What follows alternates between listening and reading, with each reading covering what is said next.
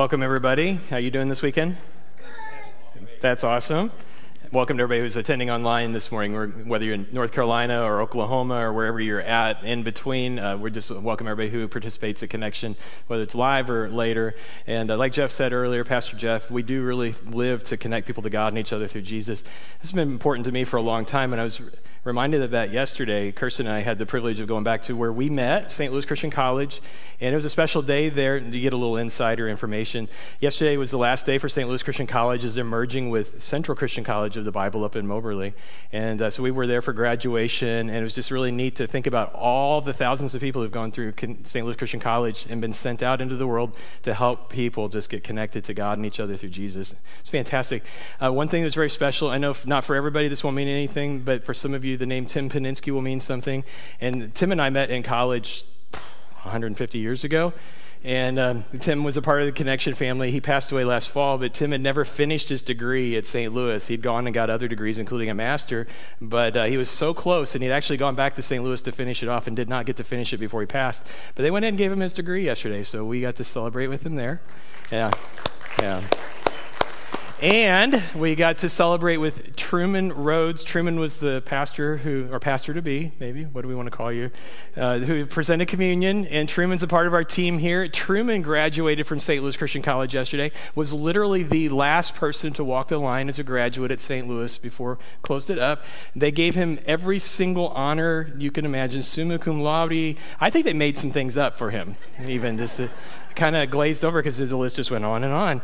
I honestly don't know why the team here keeps me. Like with Truman and everyone else on our team, just the level keeps getting higher and higher. But I'm glad that you graduated, and we're so happy you're part of the team. So show up to work, shave. I'm just reflecting what the pastor told me when I first started. You got to show up on time and shave. So welcome to the team. We're so happy. It was a great day yesterday, and we're just so excited to see what God does through all of us together. I was a few years ago, you might have heard about this kid down near Atlanta, Georgia, Gwinnett, Ruben Nsema, playing soccer on a select team in high school. He was the goalie. He went to dive for a ball to save it, and he got kicked in the head accidentally. And that was unfortunate because he got a concussion, which was his third concussion. He was having massive seizures by the time they got him on the helicopter to medevac him to the hospital. And he was in a coma for 3 days. What happened next was incredible. When Ruben woke up, Ruben had been speaking Southern English in his entire life, but he woke up speaking fluent Spanish. Right? How does that work? Eventually the Spanish faded, but he could, for a while, just was talking Spanish. And I think, wow, is that what it takes? I mean, I would not have to keep my Duolingo streak going on. Somebody just wants to kick me in the head and help me out here, and that's not how it works. But you guys look a little bit too excited about the prospect of that. I should be afraid of that. Wouldn't that be cool, though? Think with me. How cool would it be if you could just wake up and you're a master chef? Or you could just speak Spanish fluently. It reminds me, remember the Jason Bourne movies where, you just realize all of a sudden I can kill people fluently in 5 languages, and I didn't even know I could do that. That's not how it works. And I was thinking, but how cool would it be if when you became a Christian, you just immediately changed into a perfect person? Like you got out of the water of the baptistry, you were immersed into Christ, you confessed him as Lord, and you come out of the water, and from that point forward, you never say another bad word at the traffic light when it changes and the person in front of you doesn't go. You never think another greedy or lustful thought. You never do anything that you shouldn't. Is that how it works? So I'm just going to be really real and transparent with you. If that's how it's supposed to work, it's not working for me. And I know enough of you to know it didn't work for you either. So I think we're all in this, so don't judge me. And that's actually the way God designed things. I think that if you just look at anything that God made, he really appreciates the growth process. So if you ever lose patience with yourself or someone else and you think you should be more mature than you are right now, as you look in the mirror or look at someone else, just realize that God fully intends to make everyone who commits to Jesus become mature, but there's a process that takes place. Last week we started in this series, the Life Edit, and we're going through part of Ephesians, just looking at that idea of how does God change a person's life? And God truly does want to change your life, and he promises that he will, but it's a process that takes time. In fact, if you want to go ahead and go back to Ephesians chapter 4, we're going to be there and work our way down through some verses today that get really practical.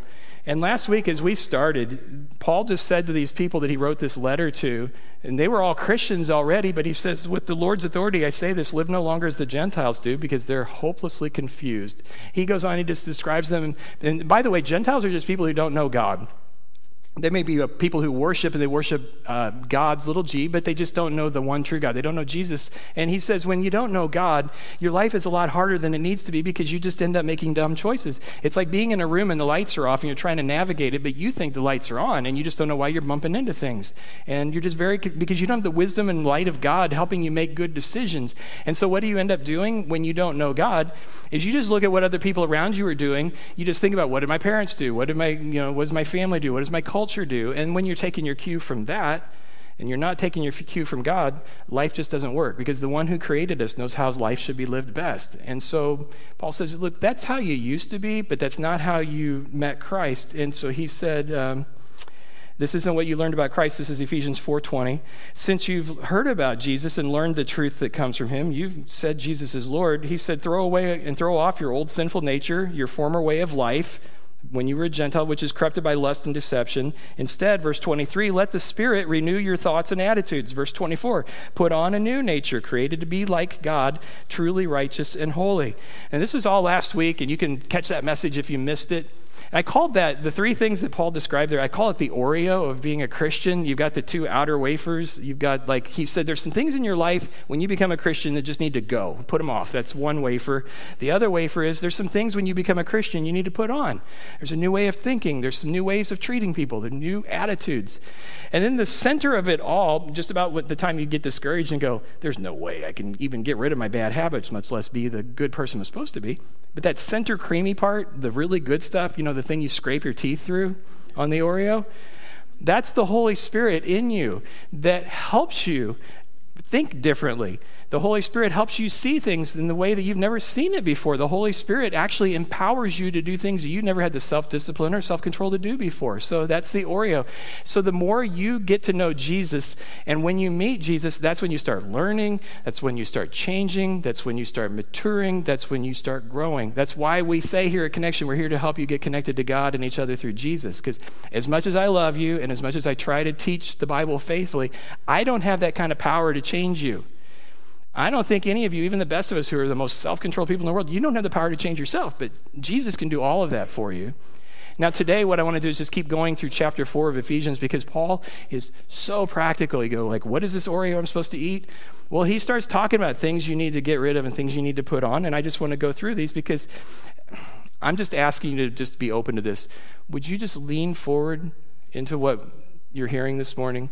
Just if you're sitting here kind of like this mentally, if not literally, and by the way, if anybody has your arms crossed right now, it's okay. Sometimes I just do this because it's comfortable, and I know, so I'm not, but if you're kind of inside going, I don't know that I want to hear this, will you just kind of relax and just know that God's on your side, and he, more than you can ever imagine, wants you to be the person that you really should be. He's pulling for you. So if any of this hurts, if any of it's hard, if it hits a little too close to home, number one, nobody talk to me about what you're going through. I don't know anything, but I know that God may have some areas where he wants you to change and grow. Let's just go ahead and jump in where Paul started. He says in Ephesians 4:25, so stop telling lies. Put that off. What do we put on? Let's tell our neighbors the truth, for we're all parts of the same body. And I guess if I were to just try to encapsulate what Paul's saying is this new kind of life that God wants you to live is one that embraces truth-telling over lying. And I like how Paul just assumes that everybody lies. Did you notice that? He just says stop lying. He didn't say some of you have a problem with lying, so stop it. He just says all of you, just stop lying, because you do it. Everybody lies. We all know that. We lie to ourselves, don't we? Have you ever said something like, I'm just going to eat one Girl Scout cookie? Yeah. And by the way, you're lying to yourself. You're telling yourself something that you yourself know is not true. One Girl Scout, that's okay. If you meant by that the whole sleeve, at least for me, I'll unload this dishwasher tonight. Yeah. I'm only resting my eyes. We lie to ourselves and other people all the time. We assume that corporations lie to us, and we don't even blink. We're just so cynical. Like Kellogg's Pop-Tarts. Anybody ever eat those? Okay, so we got a picture. Maybe if you don't know what a Pop-Tart is, we might have a picture of that. Tell me where the lie is in that. If somebody gave you a Kellogg's Pop-Tart, you know the rules, one bite, Frankie. What are you going to rate that thing as? Does anyone look at that and go, I bet that's a healthy breakfast choice? That's not what I'm thinking, but somebody last year, and God bless this person, sued Kellogg's because they said, this is not representing reality. Because when you look at this, it's like it's going to be full of strawberries. But when you look at the ingredients list on Pop-Tarts, Kellogg's strawberry Pop-Tarts, you have to get all the way down to the 2% or less section of the ingredients list to get to strawberries. And then it's listed with pears and apples. You know what you're actually getting. Someone walked through the room with a strawberry while they were making the Pop-Tarts, and it's red number 40 and strawberry smell. So, I always think like there's little slices of strawberry in there. No. So I'm glad there was a lawsuit, because maybe we ought to get the idea in our heads that it's not okay that we just accept that people lie to us, that companies lie to us, that we lie to each other, that we just kind of always are on that defensive posture with one another, thinking, I'm sure that in somewhere, some way, somebody's lying to me. Paul says this is an area that you need to work on. If you've been lying, if you've had a shady relationship with the truth, let's just deal with that, because part of being a Jesus follower is you are a truth teller, and you need to be completely honest with your words. I just wrote this down. There's something so healthy about people who are so committed to truth telling with one another that we don't distort, we don't hide, we don't misrepresent, we don't say anything that's untrue about reality. We accurately reflect reality with one another. You ruthlessly eliminate lying from your life. I'm just going to let that one settle for a second. But then I know that like, maybe some of you are thinking the logical things, and I get it. And I've thought of at least 2 yeah buts on this. Let me just give you one. When I say you need to be completely honest, here's the first caveat I guess I would give you. Complete honesty does not always require complete transparency. And I don't know if that feels controversial to you, so I probably ought to explain what I mean by that. All I'm saying is when Paul says let's be completely honest with one another, you don't have to turn into a 5-year-old that tells the whole world everything about everything in your family. When I was a student minister, I loved teaching children's church. I learned so much about the families in my church from those little kids. They would tell you anything, and you didn't want to hear all the time the things you learned about families. And that's not what it means to be completely honest. There's a reason why bathrooms have locks on them. There's a reason why we put blinds up in our house windows, because, we should be honest in everything we do say, but we don't have to say everything. It doesn't mean that you have to be completely transparent. I think of them as 2 different things. I should be 100% honest with you, but I don't have to be completely 100% transparent with you. There are some people who deserve to know certain things. There are other people that you just don't necessarily need to tell everything to.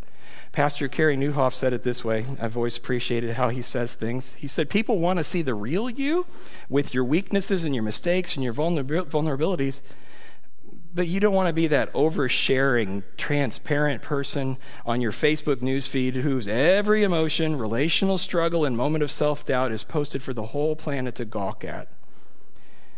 My rule of thumb on this, and I don't know that I've got this perfectly figured out, but my rule of thumb is the closer you are to me relationally, the more you get to see of me. And for me, that means, and I would just maybe tell you, you're welcome to use this too. There's like just maybe 1, 2, 3 people in that inner circle who gets to know everything about you. God knows everything about you. There probably ought to be at least one other human being who knows everything. But then the further out you go relationally, the less relationally warm people are. Maybe there's some best friends, some really good friends who know a lot, but then you get out to the people that you know really well, but they're like friends from work or they're friends from your neighborhood. And there comes a point where if you don't have high trust, you shouldn't have high sharing. That's just healthy. And I mean, if you can feel free to push back on this, and we can have a conversation about it afterwards. This is just the way that it seems to work for me. And so if you feel like your life should be 100% out there, 100% transparent, and you find some pain points in your life, this might be one of those reasons, because I think there's a balance here and a nuance to it. But I will say in your relationships, especially in your close marital, your serious romantic relationships, there's a lot to be said for being transparent with each other. Really appreciate something that Pastor Rudy Haygood wrote. Rudy and his wife O'Sherry have a marital counseling ministry, and he's a pastor of University Christian Church out in Los Angeles, California. And you would think a pastor and his wife who have a marriage ministry would have it all figured out, but they even admit that they struggle with this. But one of the things that really helps them in their marriage is just being transparent. And O'Sherry said, I'll just tell you what she said. She said, I remember the very first time I asked Rudy to tell me how he was really feeling. I told him it would make our relationship better. I could see his inner turmoil. It was as if tiny Rudies were on each shoulder and both were trying to convince him, don't do it, Rudy, don't do it. This is the way to the abyss. Don't tell her what you're really thinking. But he was honest with me. And as a result, we entered the realm of radical truth together. Don't get me wrong. It was like diving into the abyss. Yet we found that paradise exists because of this honesty and authenticity.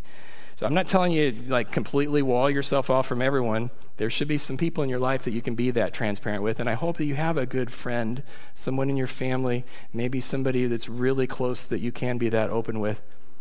Now, I need to share the other caveat here before I move on here. The other thing about being completely honest is you can do it without being a jerk, and you should. It's not required. You go back to Ephesians chapter 4, verse 15. It's not part of what we read, but let's just go ahead and see this. He says, there's a point where as you know Jesus, you start maturing and you're not like a little kid anymore. Instead, we'll speak the truth in love, growing in every way more and more like Christ, who's the head of his body, the church. Yeah, there's a way to hold on to truth and to love at the same time. And they don't have to be mutually exclusive. It's not, well, the more I love someone, the less honest I can be because I don't want to hurt their feelings. Or if I got to tell the truth, but then that just means sometimes I got to really break some eggs here. It's possible to be both at the same time. You can have truth and love simultaneously. And I've seen this in action this last week. Just a little insight, a little transparency into my world. My mom, I think a lot of you know, has MS and some other health issues. Last weekend was rough, and this whole week was honestly just really rough. I got a call basically on the way to church that mom was heading to the ER, and I'm like, woo, should I come? And then we realized she's stable enough. I just came and went and preached with you all last week and then went straight there, and it was pretty bad.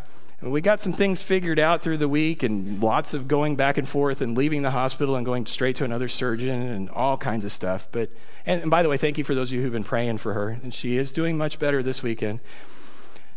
3 different times this week, I watched doctors talk to mom, and they did this perfectly. By the way, shout out to all of you in the medical profession. You've been dealing with a lot of stuff over the last couple of years, a lot of pressures. And I just watched 3 doctors who just killed it with the truth and the love. Because you want your doctor to tell you the truth. You don't want them to hold back because they don't want to hurt your feelings. I need to know what's going on. But you don't want your doctor to walk in and just go, it's really bad, here you go. You could read the chart yourself and walk out. You need the truth and the love. And I just watched them deliver really hard news really well. I watched other caregivers do the same thing. So kudos to all of you. I'm just telling you, if people in high-stress environments can do it, you can do it. Maybe this is an area that God wants to work with you on. It's just upping the honesty level in your relationships. But Paul keeps going. Let's go ahead and follow him along. It says Ephesians chapter 4, verse 26 and 27. He says, just don't sin by letting anger control you. Don't let the sun go down while you're still angry, for anger gives a foothold to the devil. And what he's saying is the new you that God is creating knows how to handle anger appropriately. And again, I really appreciate Paul because he just assumes everybody gets mad. It's kind of like lying. And he doesn't say, don't get mad. He just says, he actually literally said, get mad, just don't sin when you're mad. Because that's the problem, isn't it? It's what we do when we're angry. It's what we say when we're mad. It's when we lose our temper and things get broken and words get said and, and horns get honked. And so Paul just says, look, you're going to get mad. We all do. It's not a sin to get mad. Just deal with it appropriately. And when you realize this is a game changer. When you realize that God gave you anger for a reason, you are emotionally wired for that. It's like the light on your dashboard of your car that pops on and says, hey, check engine.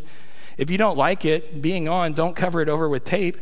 Go to the mechanic and figure out why the light's on. And if you're mad, that's God's way of saying pause and figure out why you're mad, because there's something not right and you need to do something. And maybe even the anger is God's way of helping you propel yourself to get something fixed.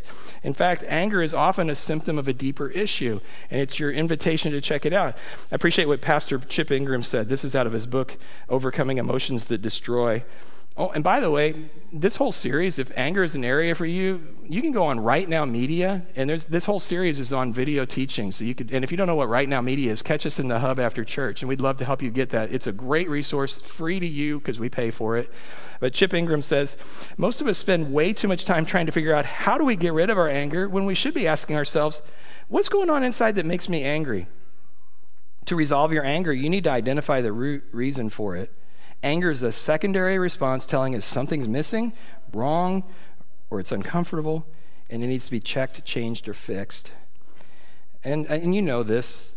You get the fight or flight response. Anger is just something that's triggered when something's not right. And when you get that first surge of emotion, what Paul says is, just in your anger, don't sin. Just hit pause and figure out why. Why am I mad? It's really cool here. The Apostle Paul is actually quoting the Bible himself. He's quoting something from the Old Testament. And if you go back to the old part of your Bible, in the Psalms, there is a psalm written by King David of Israel. It was written 1,000 years before Paul. And he's quoting Psalm 4 when he says, in your anger, don't sin. So it's a Psalm 4:2. I'll just read it for us. King David said, how long will you people ruin my reputation? How long will you make groundless accusations? How long will you continue your lies? Can you see, like as a king, you probably got people all the time as a politician just taking pot shots at you. But look at verse 4. King David said, don't sin by letting anger control you. Think about it overnight and remain silent. Maybe you find yourself in a situation you're mad. But if you can hit pause, let the adrenaline surge go, and then think, why am I mad? Like that's what David said. In my situation, I was really mad that people were libeling me and slandering me. They were saying all kinds of things that weren't true. Well, you know what I did? I just went to bed. I thought about it. And when I woke up, David said, my solution was, I'm just not going to say anything. I'm going to let the Lord fight that battle. I'm going to let him find revenge for me. I'm going to let people's stupidity be found out, that what they're saying wasn't true. I don't know if that's what you do. You may actually need to take action. But what Paul would advise you and what David would advise you is don't do anything too hastily in your anger, but at the same time, don't let a whole season, like he says, don't go to bed angry. Like don't let a whole season of your life go by where you're just angry and stewing on it and bitter and you've never figured out why. You deal with that. And when you hit pause, it's so powerful. And you might find, because there's so many things that make us angry. It could be an injustice in your life or one that you see. It could be something you're trying to control that shouldn't be controlled. Maybe it's that you're not getting your way, or maybe something's just not right, or maybe you feel fearful and it's coming out as anger, or you're who knows? But when you do take a pause, you'll figure it out. Maybe this is an area the Lord wants to work with you, and this is the Oreo you need to eat today. But we can keep going. Down in Ephesians 4:28, Paul keeps going. He says, if you are a thief, quit stealing. Instead, use your hands for good, hard work and give generously to others in need. Because the new you would rather give generously than steal selfishly. You know, heard a story, it's a true story. One morning, Linda Beck was taking the offering from her church. She's a financial officer, to the bank.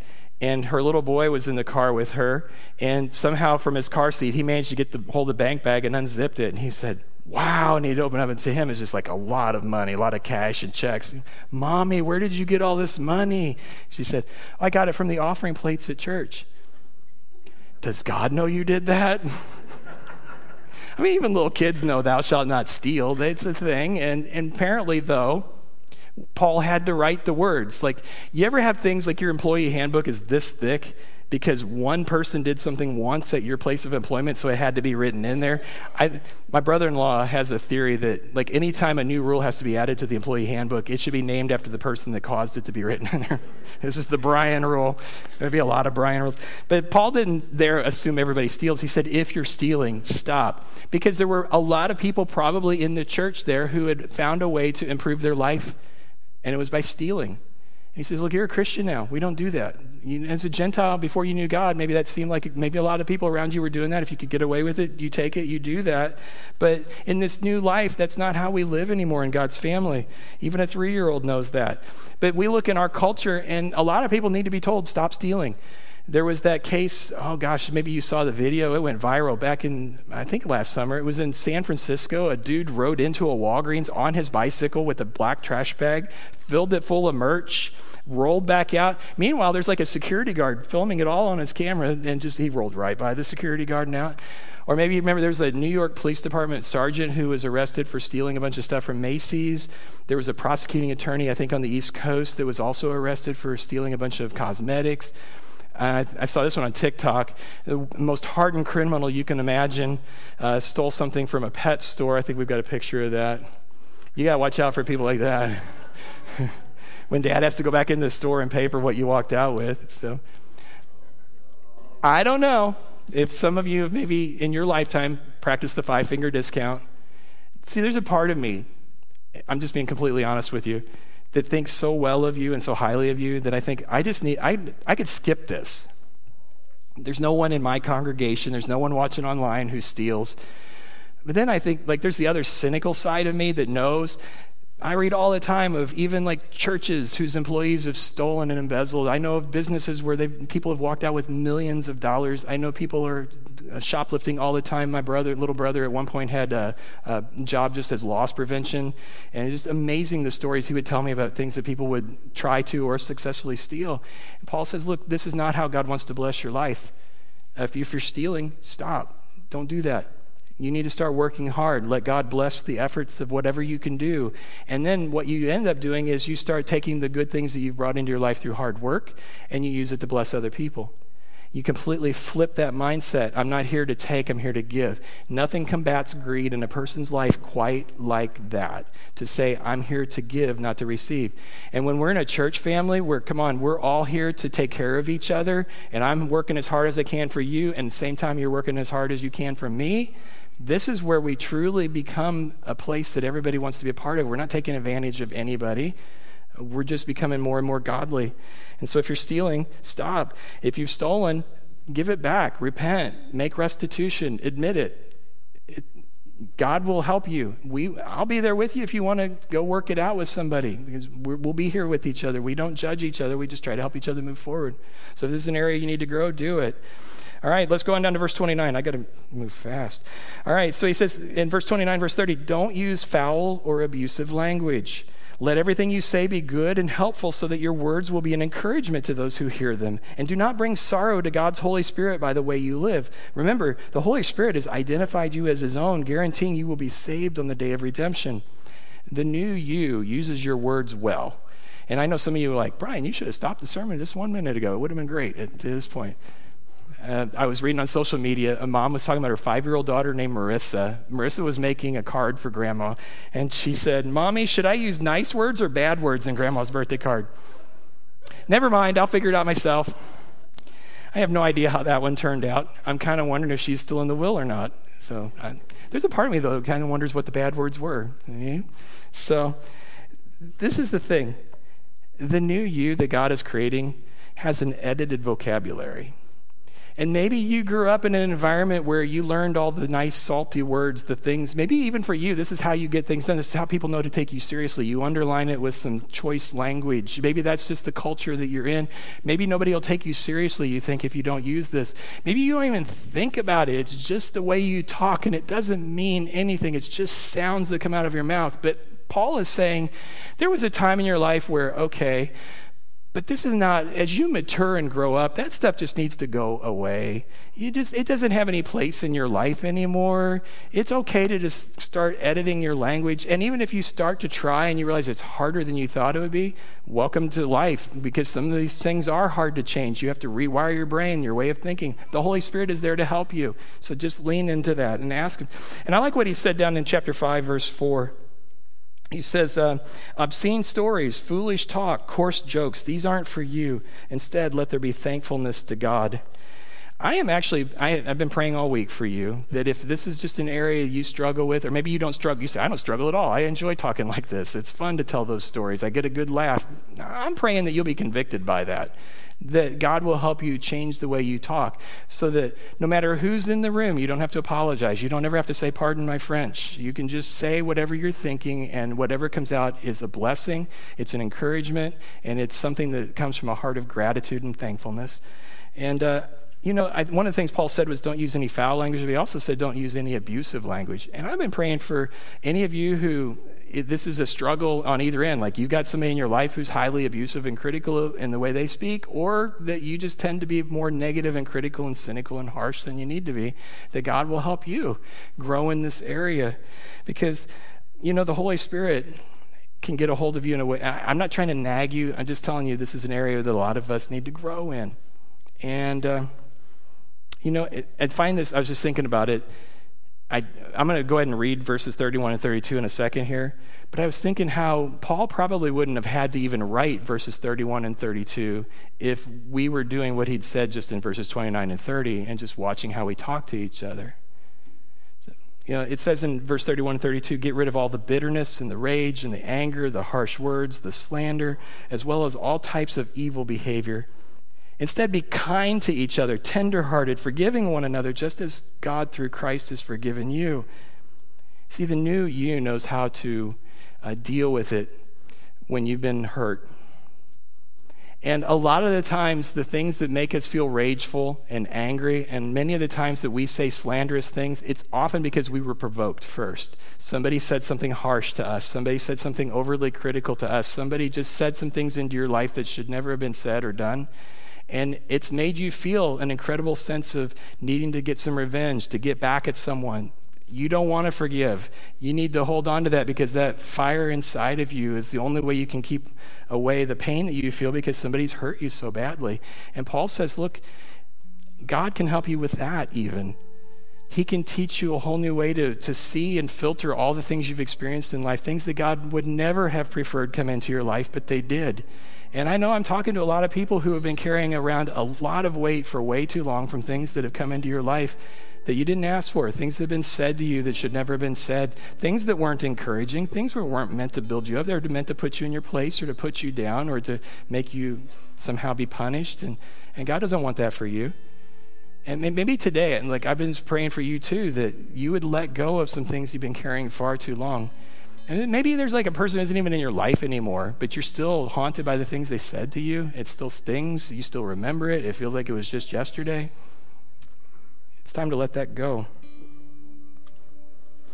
There's a time when you just come to a point where God's saying, look, we can do something with this if you're ready.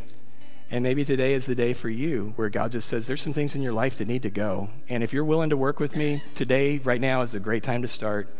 And God says, there's some things that need to be in your life, and I'm willing to help you start some new habits. We can rewire that brain of yours. We can start looking at your future with a whole much greater sense of optimism than maybe you ever had before. That you can be a person who is kind and offering such blessing to people that they would never have expected based on how bad they were. To be tenderhearted, to literally be able to put yourself into someone else's position who they're just odious to you, but yet to try to still think about why are they like that, to be that tenderhearted and compassionate to somebody who doesn't deserve it, to forgive people who have hurt you, in fact, to just let it go and not punish them anymore. I'm in no way saying that you should reestablish or maintain a relationship with somebody who's unhealthy. There's a point where you have to have some healthy boundaries, and we can talk about that if you need to. I can point you to some counselors, even if it needs to get to that level. So I'm not trying to say, just pretend like everything's fine. But I think that God maybe wants to help you grow past some of these things. And today could be a day where things are so different for you. And I hope you know this, but I'm going to go ahead and make it really clear to you. As a pastor, I'm for you. I'm on your side because God's on my side. And he's done some amazing grace-filled things for me that I never could have done for myself. So I don't stand up here and judge you when I say these things. I'm just trying to faithfully represent what he's telling you and let you get to work with the Holy Spirit and partner together to see these things happen in your life. And it can happen. And I guarantee you, if you would write down where you are right now today and then just try your best to follow the Lord's leading on this, a year from now, you'll look back on what you wrote on today and go, wow, is that really where I was at? I've really grown. I've really changed. I've matured. And you may not notice it because it's such a gradual thing, but the Lord will do it. He's really good at it. In fact, I'm just going to close out with this. Ephesians chapter 5, Paul just says, look, everything I've said, just imitate God, therefore, in everything you do, because you are his dear children. Live a life filled with love, following the example of Christ. He loved us, and he offered himself as a sacrifice for us, a pleasing aroma to God. This is it right here. This is God's goal. And if you think, ooh, that sounds kind of weird, God wants me to be like God. Yes, in that he wants you to live the life that you were always meant to live. This is playing at the God level when you treat people with all this compassion and grace that they don't deserve, when you forgive others no matter what they've done. But God can help you do that. There's a whole new life out there, and God will make it happen for you if you'll submit to him and trust him. And I'm praying for that for you. In fact, let me just pray right now with you. And God, this sometimes it seems like a dream. It maybe even for some of us seems like it's, wouldn't that be great? But it's never going to happen for me. And Father, I'm just asking right now that you would change that way of thinking for anyone who believes that this isn't possible, that they could just know the power that you have for anyone who will come to you in faith, that these things are realities, that they are our future, that you've guaranteed it. Will you just take your Holy Spirit and say things to us that I can't say myself, Father, that we would just all hear directly from you how much you love us, how much you plan to change us, how much you have in store in our future. Just fill us with optimism, fill us with courage to do the things we need to do. And I thank you so much for bringing us together in this family. And I pray in Jesus' name, amen.